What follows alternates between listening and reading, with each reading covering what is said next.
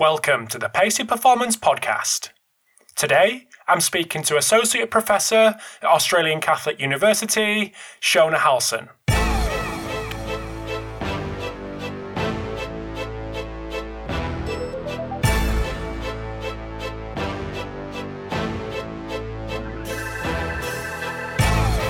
Thanks for tuning in to episode 244 of the Pacey Performance Podcast. So this episode features a part 2 with Shona Halson after she featured in episode 82 a couple of years ago. So some really interesting thoughts to discuss with Shona. Given her expertise in the recovery and sleep world, obviously that is the way we go in this episode. So we start off with chatting around some of the devices that we're able to track sleep with, some that are more reliable than others. So we go into a lot of detail around that. We go into some detail around periodizing recovery strategies, what the research says in terms of those recovery strategies that we could potentially use, how people are using them in the field, then some jet lag strategies as well at the end, jet lag prevention strategies at the end. So a really interesting chat with Shona, really enjoy speaking to her. And I remember a couple of years ago in 82 feeling exactly the same, coming off the back of that, thinking that episode was absolutely awesome. So hopefully, I know you will, feel that this is exactly the same. This episode of the Pacey Performance Podcast is sponsored by Hawkin Dynamics, the world's first wireless force plate testing system. So the Hawkin Dynamics system is built around what coaches want, so they can test in the real world and not just in the lab. So you're able to capture reliable data on all athletes in a matter of minutes and monitor progress from their cloud-based system from anywhere in the world.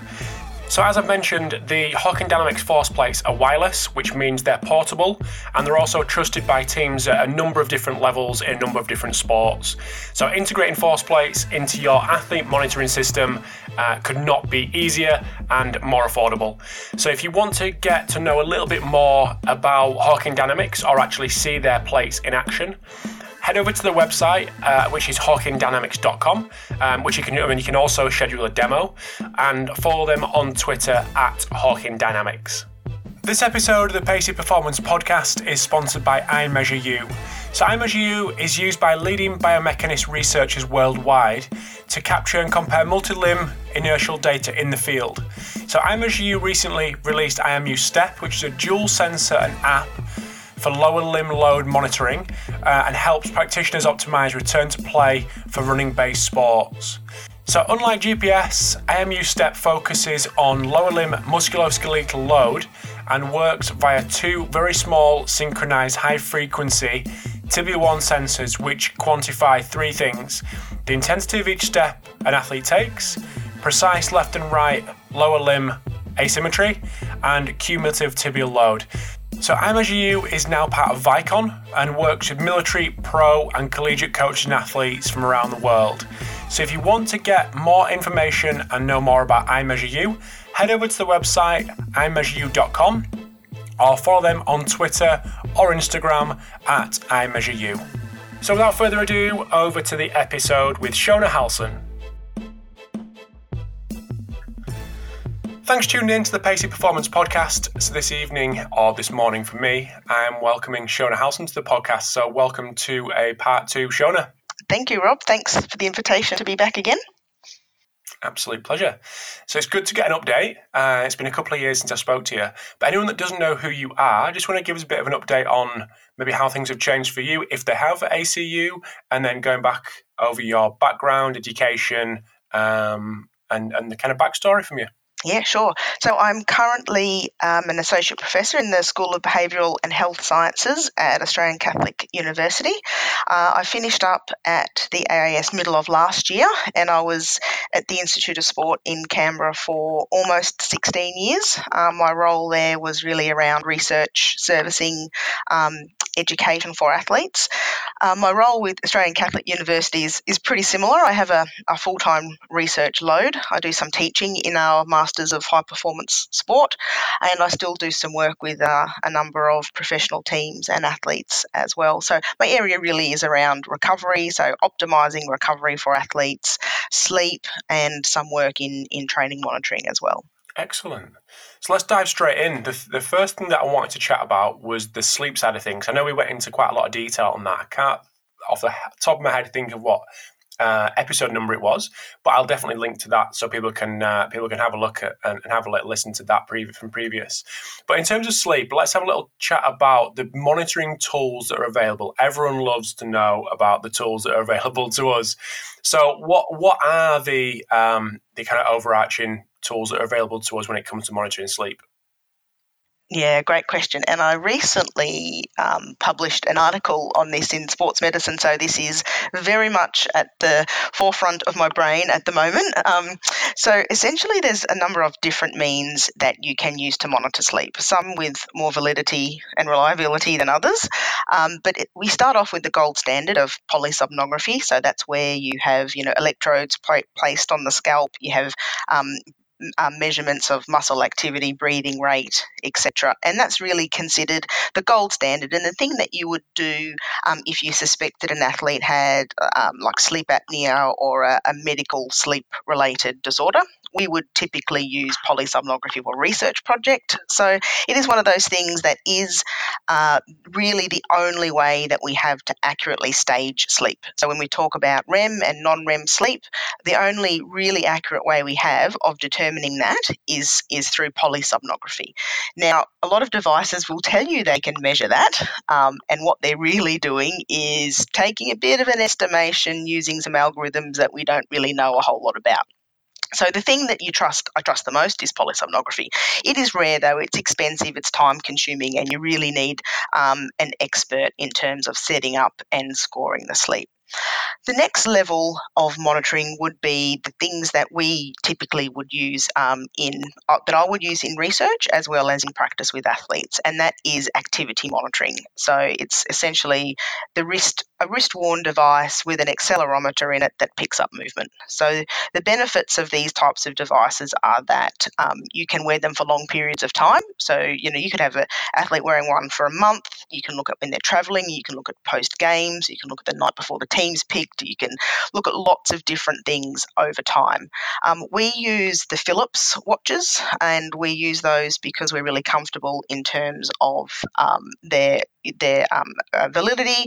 It's been compared to polysomnography, so we know where the positives and the negatives are with those devices. They're a little bit more expensive than your consumer devices that you can get, but they do require some expertise from someone to be able to analyse the data that you get. So it's not like a little watch that you can put on and it'll show you something on an app in terms of your sleep. So it's a little bit more complex in terms of use, but I'm comfortable, obviously, with their validity and how they work when you're actually working with an elite athlete.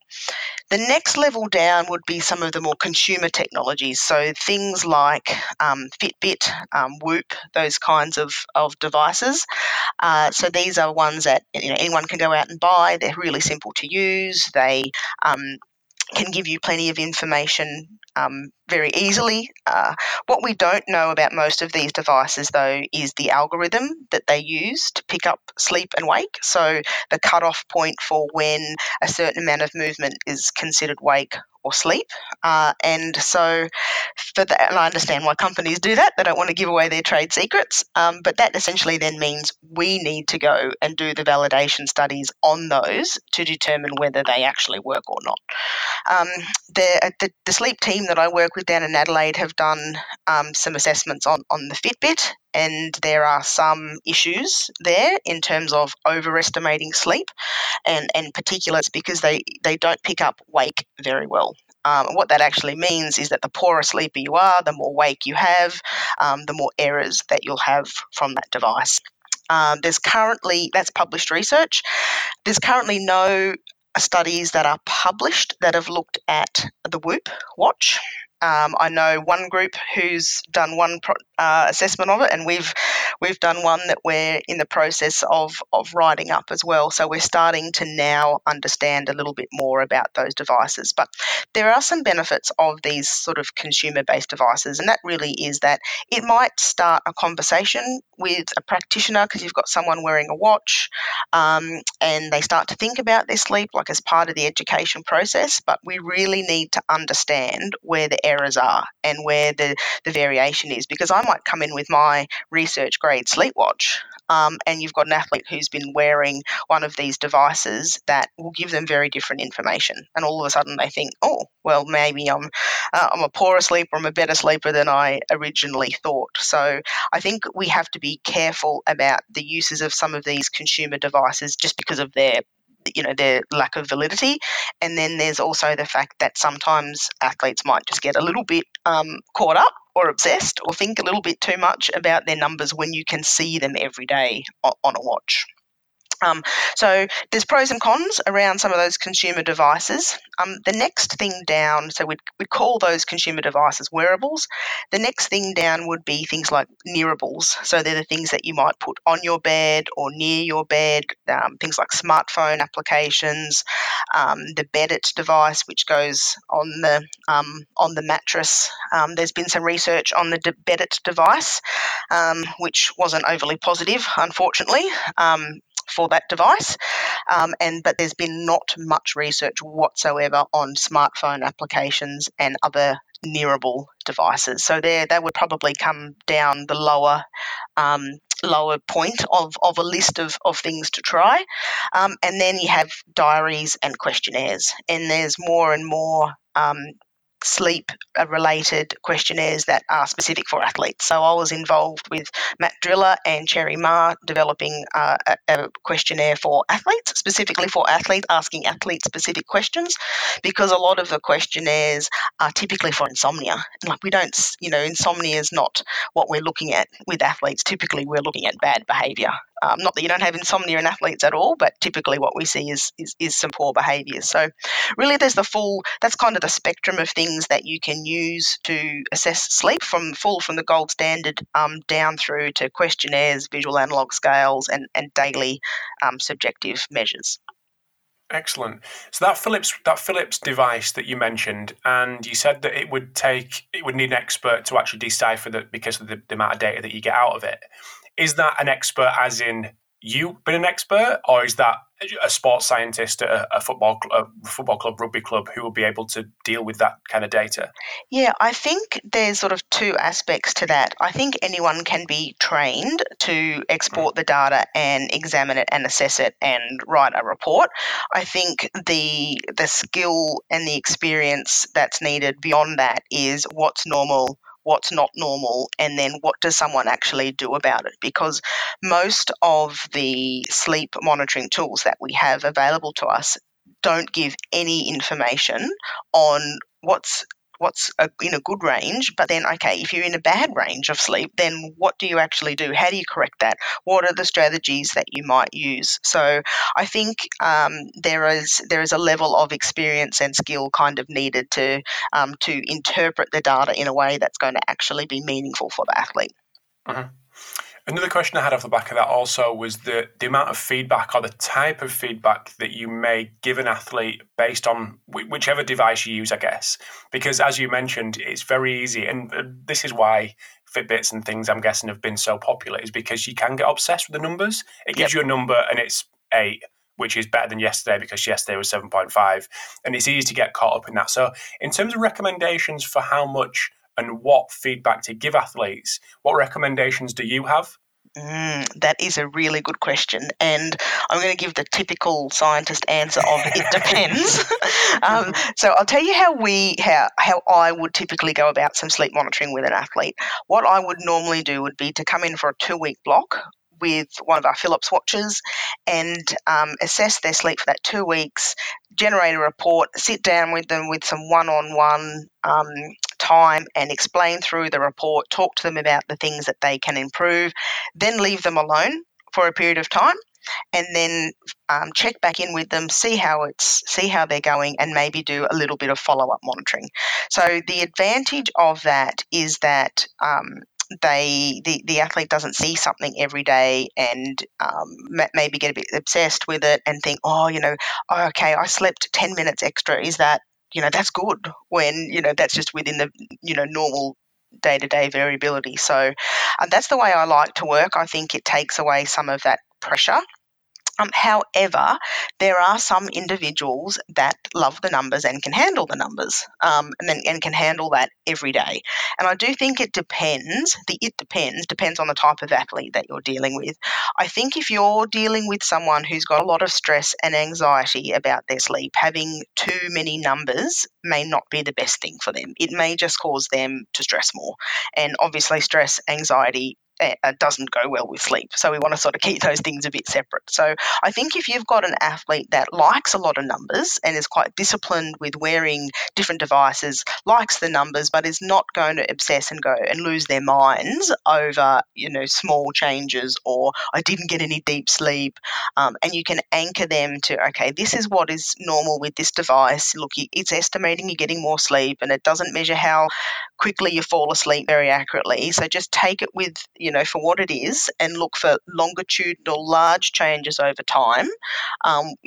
We're all good. So I do think it does depend a little bit on the type of athlete you're dealing with, and most of them will be able to tell you, it's like, oh no, I don't, or they might wear it for a period of time and they're like, oh no, I didn't like it. I didn't like having, because what happens when you wake up in the morning, and some of these devices now gives you a recovery score or a readiness score.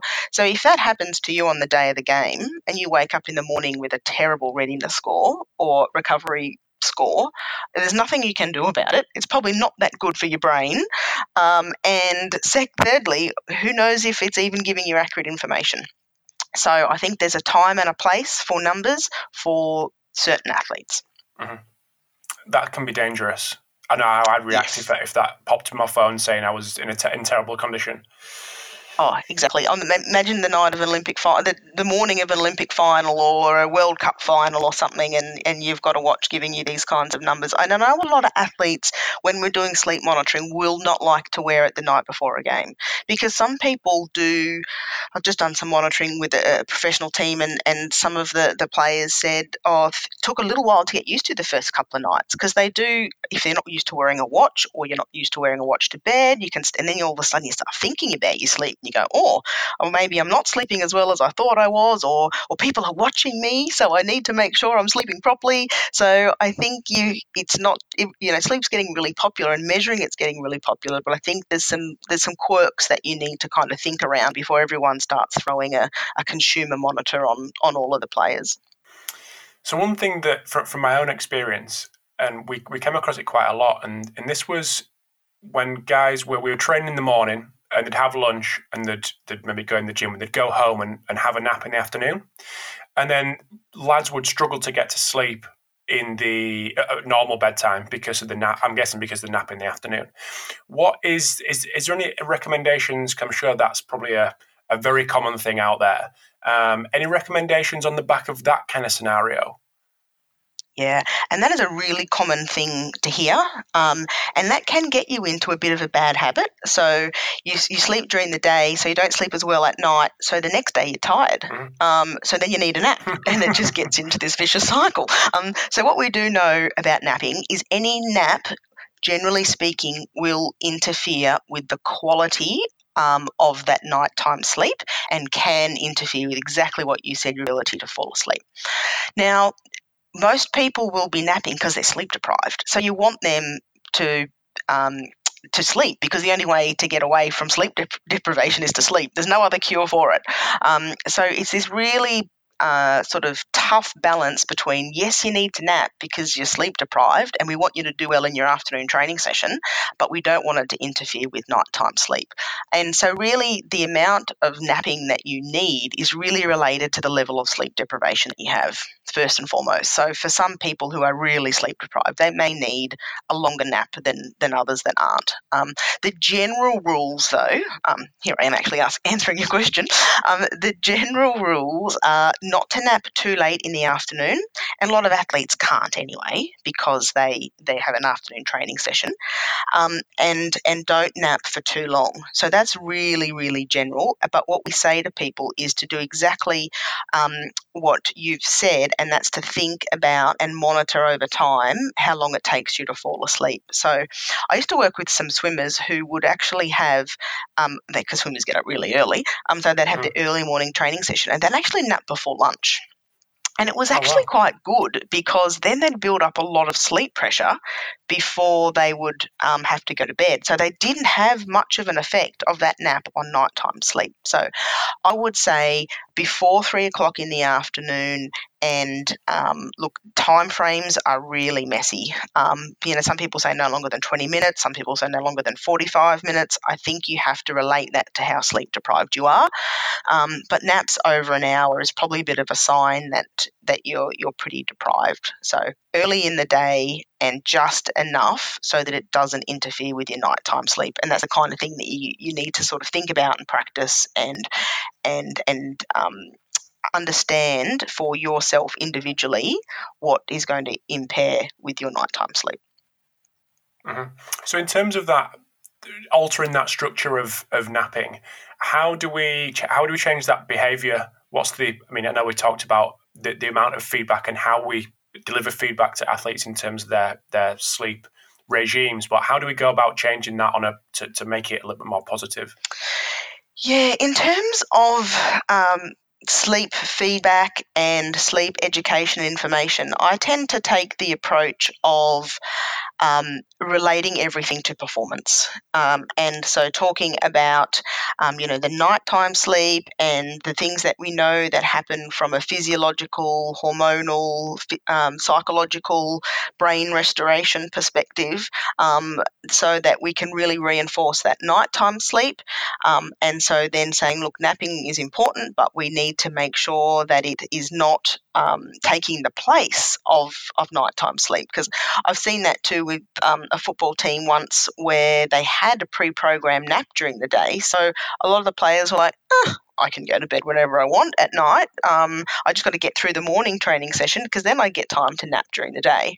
So it's not compensating for sleep. It's sort of topping up. It's giving you that little bit of extra sleep. So I think for me, working with athletes around changing behaviours, which is the area that I'm probably most interested now in, is because sleep's not that hard to do for most people. It's pretty enjoyable.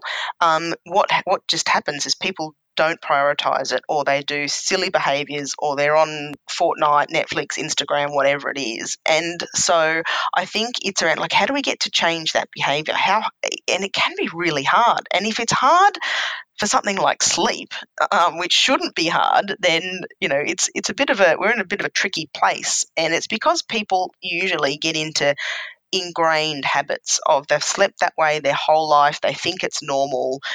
So you've got a lifetime of habits you often to change, but then also you're dealing with a modern society which has the phone use and the computer use and the video games. So behaviour change for me is probably the most important thing. Anyone can come in and monitor sleep, anyone can give feedback, but how do you convince an athlete that they need to prioritise sleep? And sometimes other examples of the best athletes in the world and what they do, because there is a pretty strong trend for the best athletes in the world to take care of themselves.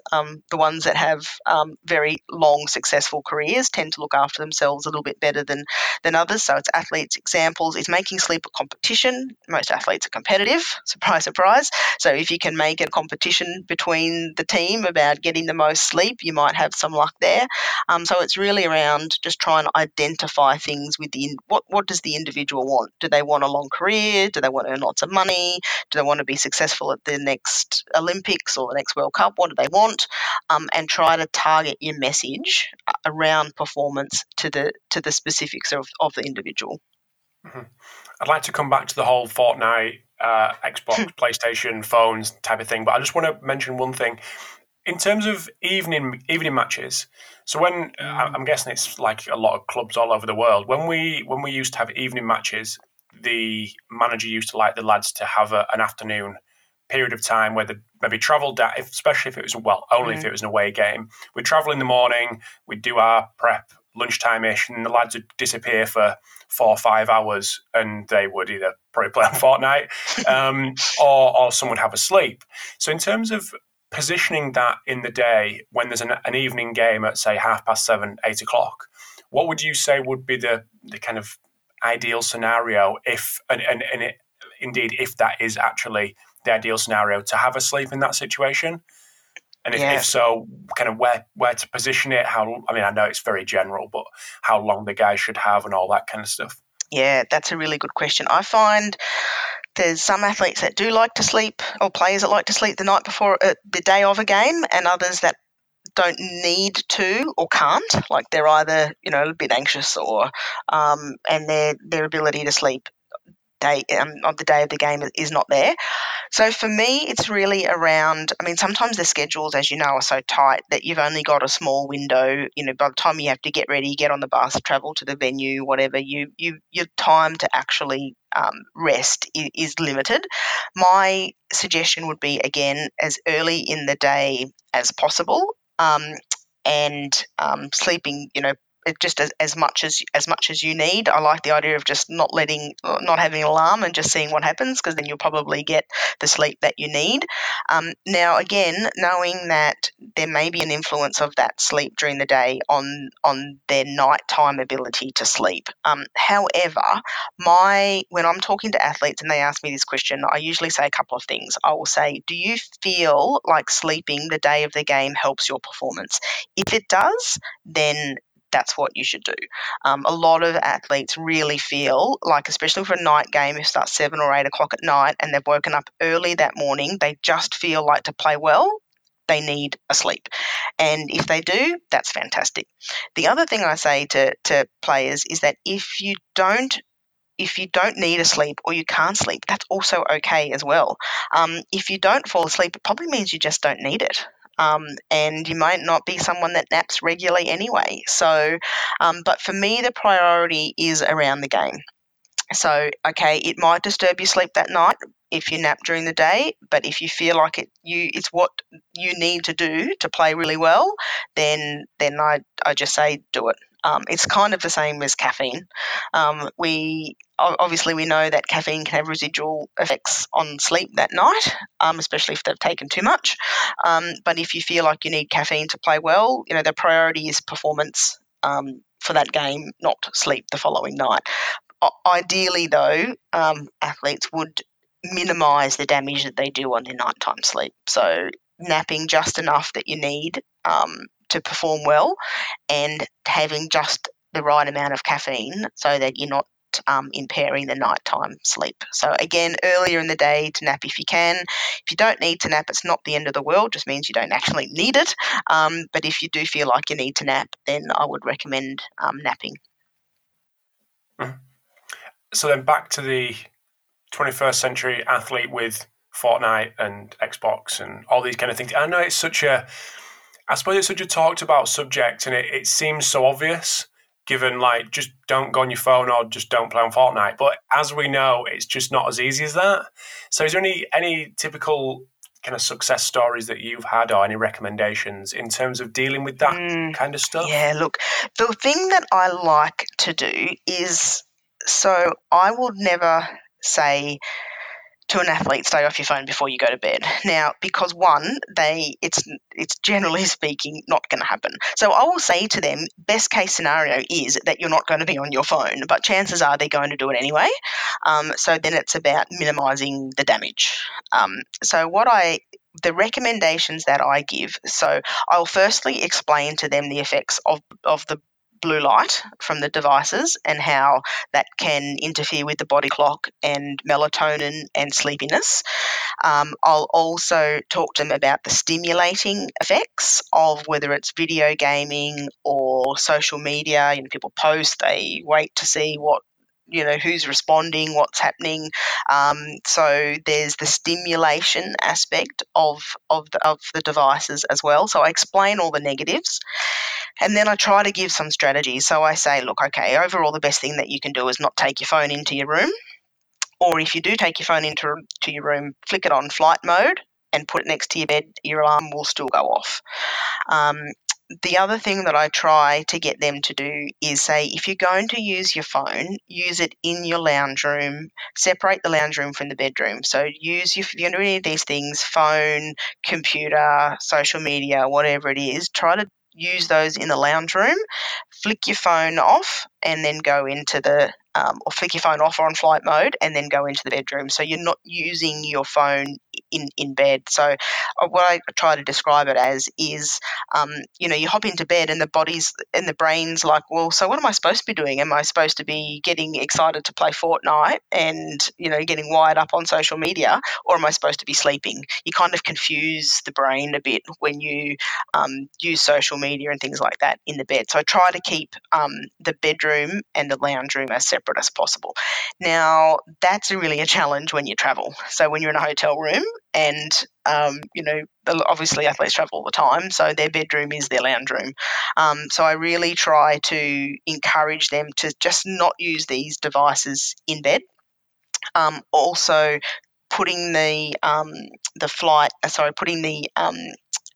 night shift mode on their phones, or doing something like that, wearing light blocking glasses, which some of them won't, but if you put the night shift on your phone, then at least trying to dampen some of that light out. So I think it's around giving them strategies and little ways that they may be able to do it. I think it's really challenging these days with athletes, especially those with numerous thousands, even millions of Instagram and social media followers. It can be a real challenge because, and I understand for a lot of them, it's around sponsorship, it's around recognition. They've got a short career span to make money. I fully understand that, but I think it's about saying, we're not taking your phone away from you. We're not saying you can't use social media, but if you're going to post something, maybe post it in the morning. Or don't post right before you go to bed, post it the following morning. And sometimes as well, when you do the sleep monitoring and you give them a report and you show that their time taken to fall asleep is very long, you can say, okay, well, this is probably due to your phone use. Or your computer use or something like that. So giving them some objective data, giving them some simple strategies, and then giving some repetition to that message. So sometimes it won't take one time to get through. It might take 5 or 6 or 7 times of saying, yes, you're taking a long time to fall asleep. Are you still on your phone? Let's see if we can sort of minimise some of that. So, but you are 100% right. In today's society, it's a massive challenge. So we're just going to take a very quick break in the chat with Shona. Hope you enjoyed part 1. So over in part 2, we discuss periodizing recovery, we discuss psychological recovery as well as physiological recovery, the use of float tanks, loads of stuff around that, and then some chat around meditation, which falls in line with some of the psychological recovery chat as well. But just before we do get into part 2, I want to say a big thanks to Fatigue Science for sponsoring this episode today. So Fatigue Science have exclusive access of the SAFT model, which is an algorithm developed by the US Army. And if you listen to my episode with Ian Dunican, you'll know exactly what I'm talking about. So the SAFT model analyses a number of different factors in your sleep history to predict your fatigue for the day ahead. So the alertness score indicates fatigue predicted effects on your reaction time, your lapse index, your mental output, all things that are obviously essential for the performance that you're going to undertake that day. So as you can tell, it is much more than a sleep tracking device. However, it is a sleep tracking device, but not only does it track sleep, it considers the time you went to sleep, how well you slept, how much sleep debt you have, and even your local sunrise and sunset times. So a really impressive bit of kit is the ReadyBand from Fatigue Science. So if you are interested in getting to know a little bit more about Fatigue Science, head over to their website, fatiguescience.com, but also follow them on Twitter at Fatigue Science. Also sponsoring the Pacey Performance podcast today is OmegaWave. So OmegaWave is the only non-invasive at-rest technology on the market that analyses readiness to train for both the brain and cardiac analysis. So using DC potential and HRV to understand your brain's energy levels and autonomic nervous system balance, it allows you to use objective data on recovery and readiness that in turn helps you to truly individualize training and then optimize performance. Omegawave also measures ECG from the V6 position, and this data can be used by the medical practitioner to check cardiac health on a frequent basis. So this measurement only takes 4 minutes to perform, and results are visualized in an intuitive way thanks to their windows of trainability concept. So Omegawave is used by hundreds of elite sport, military and law enforcement agencies and are now the official partner of the UFC Performance Institute. So if you want to learn more about Omegawave, visit their website, which is omegawave.com, and on their social media channels. So move on to some recovery chat. And obviously more and more research coming out on the effects of common recovery modalities in professional sport. But I'd just like to get your kind of overview of what the research says in terms of these different modalities, kind of like we did with the monitoring tools at the start in terms of sleep. And then we can chat into the kind of practicalities of how these work and some common practices of what's happening in the field. Yeah, so I think obviously sleep being your number one recovery strategy. After that, we've got things like the water immersion, which is very popular. So within water immersion, you have things like cold water immersion, which is ice baths, contrast water immersion, which is hot cold, and then just the hot immersion on its own, which is like your spa bath. We know a lot about cold water immersion in comparison to the other two. Contrast water therapy is sort of the next one down, and then we know less and less about hot water exposure. Having said that, hot water or heat exposure in the recovery period is getting increasingly popular. So we've got a lot of science on cold water immersion and acute performance. We have less information on all these strategies and longer term performance, so adaptation over time. Other popular recovery strategies would be compression, whether that's compression garments or the pneumatic compression like your Normatex or your recovery pump devices. We have a lot more science around compression garments and the clothing version of compression. There's very little, there's only a handful of studies around the pneumatic compression, but they are again really popular. So they're both two things that I would recommend for athletes. Compression garments can be really simple, practical, easy to do, and a lot of athletes really like the pneumatic compression because it definitely feels like it's doing something. It's pretty powerful, and we've got at present there's no studies that have shown any negative effects of either of those. We obviously have nutrition as a very important recovery strategy, so replacing the carbohydrate, proteins, hydration, fluids, all those kinds of things, and I won't delve into that. I'm sure you've got experts on your podcast who are much better at me in that area. We have other things like massage. That's very popular, and we're getting some more science now around massage, and it is one of the things that we definitely do recommend for recovery. And then there's all the other, there's a lot of different technologies now that are available. So there's things like cryotherapy chambers, different types of saunas, different types of muscle stimulation. Those types of things we know a lot less about. So the way I kind of think about recovery in general is as a pyramid, where the base of your pyramid is sleep and rest, and whether that's psychological rest or just downtime. Then moving up, you've got things like water immersion, then you have compression and massage, and then sort of the top of the pyramid are the things, the gadgets, the gizmos, the things the gurus try to sell you, and not to say that these things may or may not work, we just don't have as much information on them. So if you're an athlete and you're going to spend some time on doing a recovery, why not do the things that are at the bottom end of the pyramid where we've got some good information, we understand how they work. Mm-hmm. So a couple of things off the back of that, loads of things off the back of that. The heat exposure. So you said that was becoming a lot more popular. What's the mechanism behind that, and any recommendations off the back of that? Excellent question. I was hoping you were going to answer it because I've been thinking about this a lot. Hoping you were going to ask it because I've been thinking about it a lot. So when heat's used in the recovery period, it can be used as a recovery strategy, or it can be used as a passive stressor.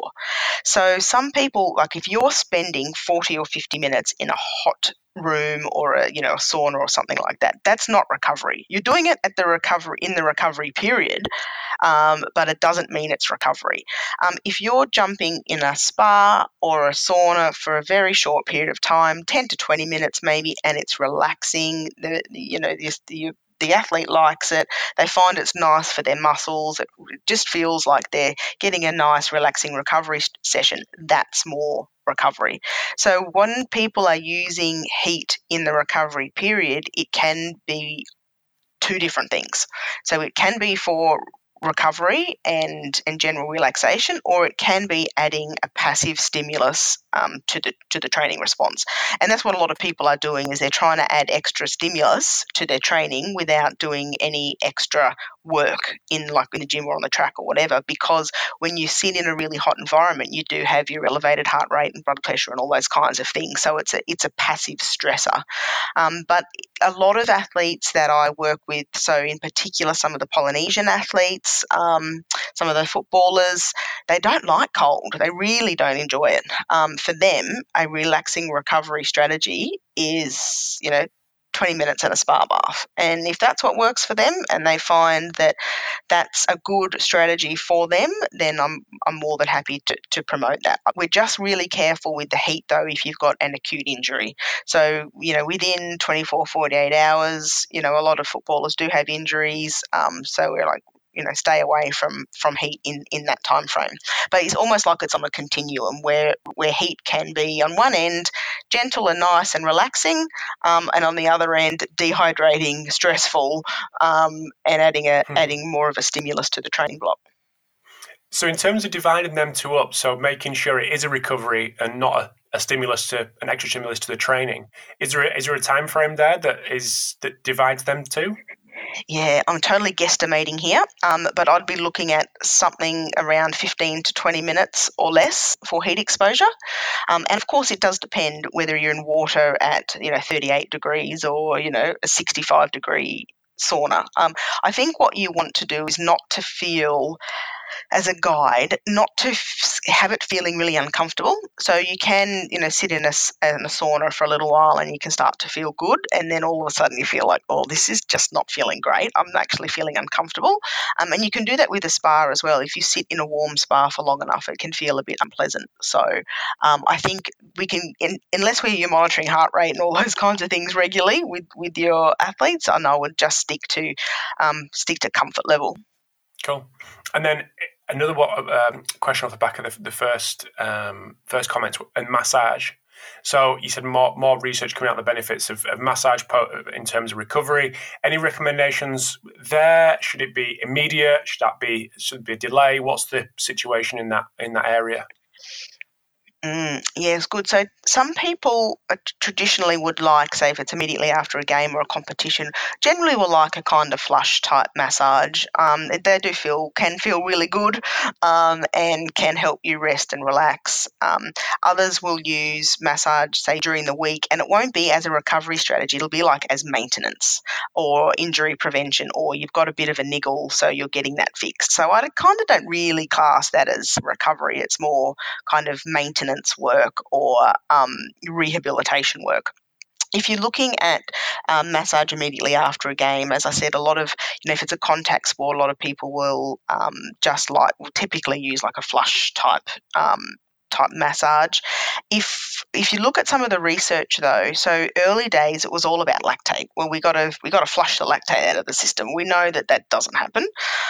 We know that massage will not clear out your lactate. If you want to clear lactate, go and do an active recovery. I think that's kind of been sort of old news these days, although you still hear people say, I'm just going to flush the lactate out. But what we're starting to see in the research now, and it's really coming out of Thomas Best's lab, and he's doing some really interesting work with using massage, and vibration for muscle repair. So how to actually repair damaged muscle. And I think that's where some of the work's going to go. So he really started out an animal model, and now he has some people also working in a human model. And I think with some of the work that he's doing, we're going to get a better understanding of how and when to do massage. At the moment, I think a lot of it's left up to what the athlete likes and, the experience of the therapist. I mean, I've worked with some unbelievably qualified and experienced therapists who kind of just know what to do. But I think now over time we'll hopefully add a little bit more science to that recipe as well. Mm-hmm. Cool. One thing that I really want, I'm personally interested in that. This comes back to a lot of the chat that we had at the start with regards to sleep, and that's the psychological recovery and how people are going about trying to facilitate that, whether it be float tanks and that kind of thing. Are you seeing more of that in the field where people are trying to facilitate these kind of environments for psychological recovery? And if so, is there any good practice that you could potentially share? Yeah, that is a great question, because I really feel that's an area that we haven't done well. I do have a PhD student, and I'll shout out to her, Susie Russell, who's doing some really interesting work around mental fatigue and mental recovery. But I think some of the things that you've mentioned, like I think flotation tanks are great. It's sensory deprivation, and once you get used to it, a lot of people will sleep in there. But one of the things I think is great about a float tank is you can't take your phone in there. So you've got actually an hour, 45 minutes to an hour of minimal stimulation, mental stimulation. So most people tend to relax pretty well and sleep. Because even when you see athletes using the Normatec devices or the recovery pump boots, they're still on their phones. They'll even have a phone in sometimes in an ice bath, they'll try and take it in. But with the float tank, no phones.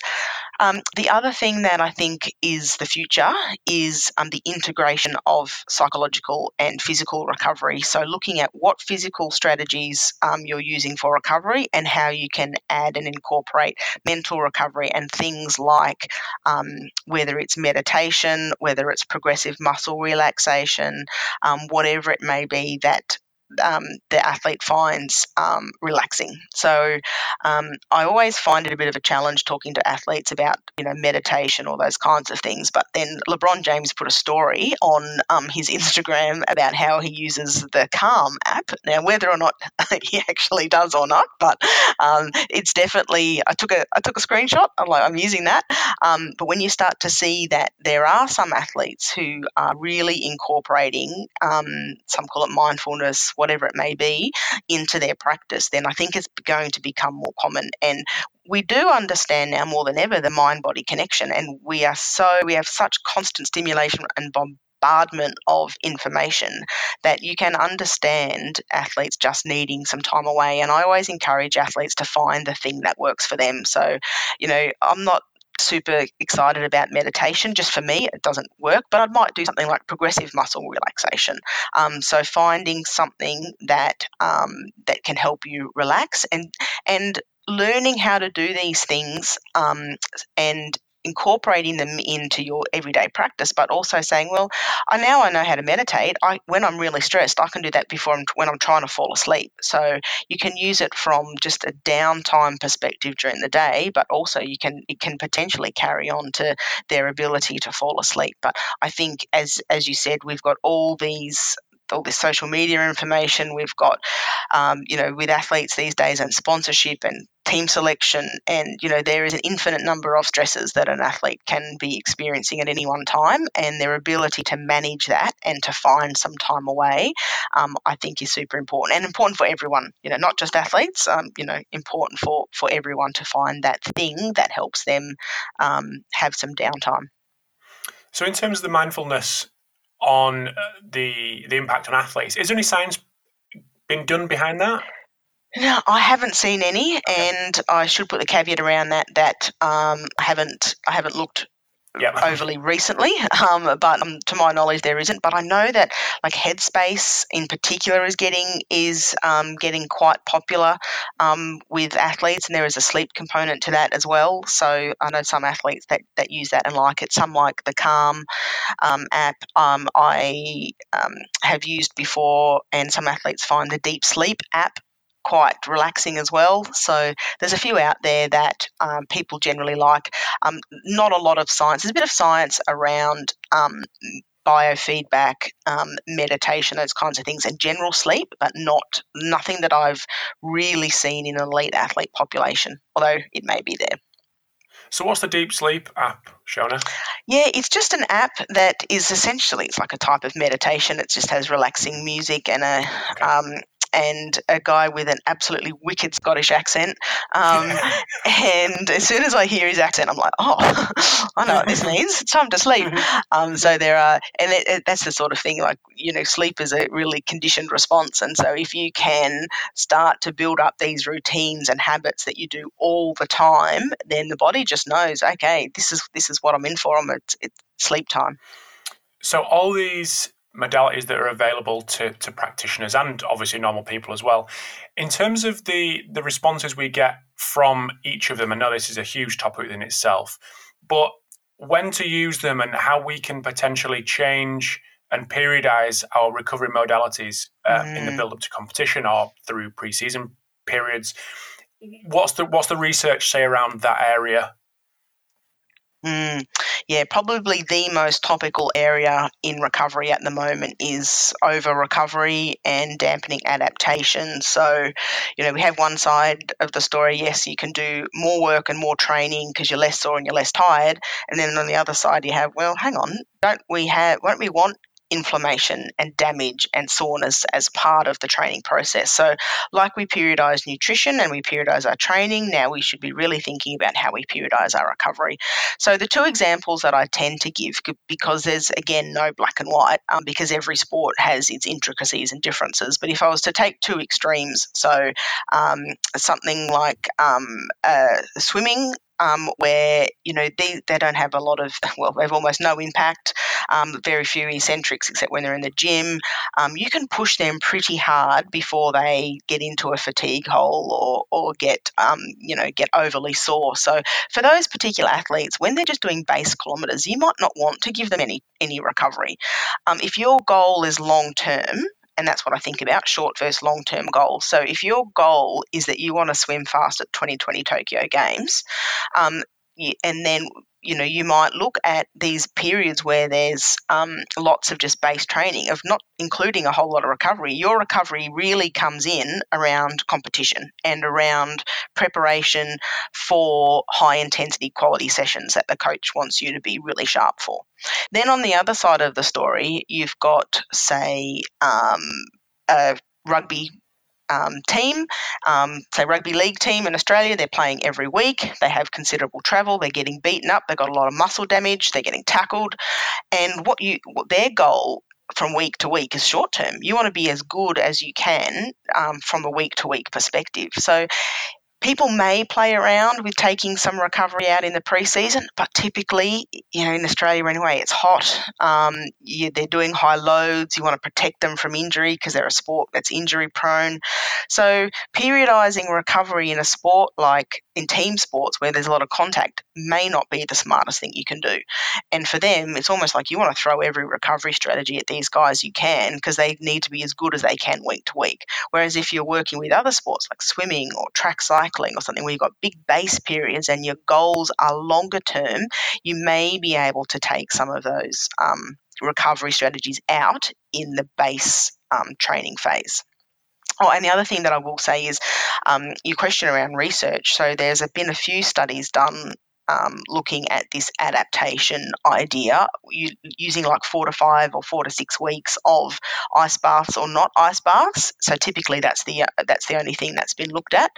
And generally speaking, if I was to be very, very general here, the studies that have shown that there may be a negative influence of cold water on performance, it's when the cold water immersion is placed immediately after a resistance or weight training session. We've done studies in cycling. Cold water immersion was beneficial for those over that 4-week block. But when it's been around weight training is when we've seen the studies have shown that there may be some dampening of adaptation. So if I'm going to be conservative and I'm thinking, okay, we don't really know what's going on with this whole adaptation question because almost there's no studies that have used elite athletes to date. So we don't really know what happens in the elite world.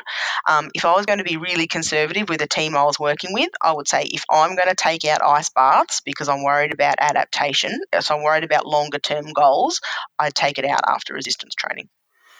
Is there anything out there? I know you've mentioned the pyramid with sleep as the kind of the base. Is there anything that is out there with regards to things higher up the chain affecting the things that are at the bottom of the pyramid? Yes. Oh, good question. No scientific. This is why you have a podcast, right? Not much scientific evidence, but what I hear anecdotally. So things like massage or compression. So things that might take away some of the pain response. So, that's the thing some of us forget is that, athletes that they often get around tired, yes, but some of them are sore a lot. All the time, whether it's injury or muscle damage or what it may be. So things that can take away some of that soreness can definitely have an influence on sleep. We know that potentially, so I didn't say nutrition in that pyramid, but obviously nutrition is very close to the base of the pyramid. I prefer sleep, but I'm sure dietitians prefer nutrition. Nutrition, we've been doing some work over the last few years looking at how nutrition can influence sleep, and at the moment, things like a glass of milk has potential to influence sleep. So what we are looking at is things that can, I think, some of these things higher up the chain actually influencing sleep as our primary recovery strategy. Excellent.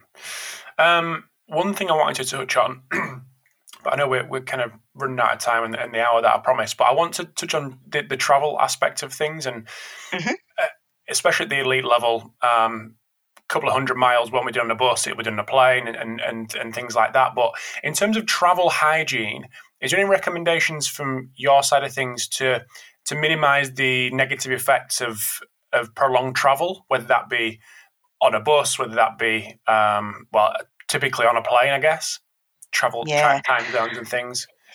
Yeah, so the first thing I would do before I left would be to make sure that I wasn't excessively fatigued. People think, I'm going to skip a night or I'll only sleep a bit, then I'll sleep on the plane. We know that doesn't really happen. If you get on a plane really tired, you'll get off the plane extra tired because any sleep quality on a plane is generally quite poor. So I'd try and get on as fresh as I could. I would try then to sleep. There's two schools of thoughts. There's sleep on the times at the destination of your time zone, which is probably a pretty good thing if you're trying to adjust to the new time zone.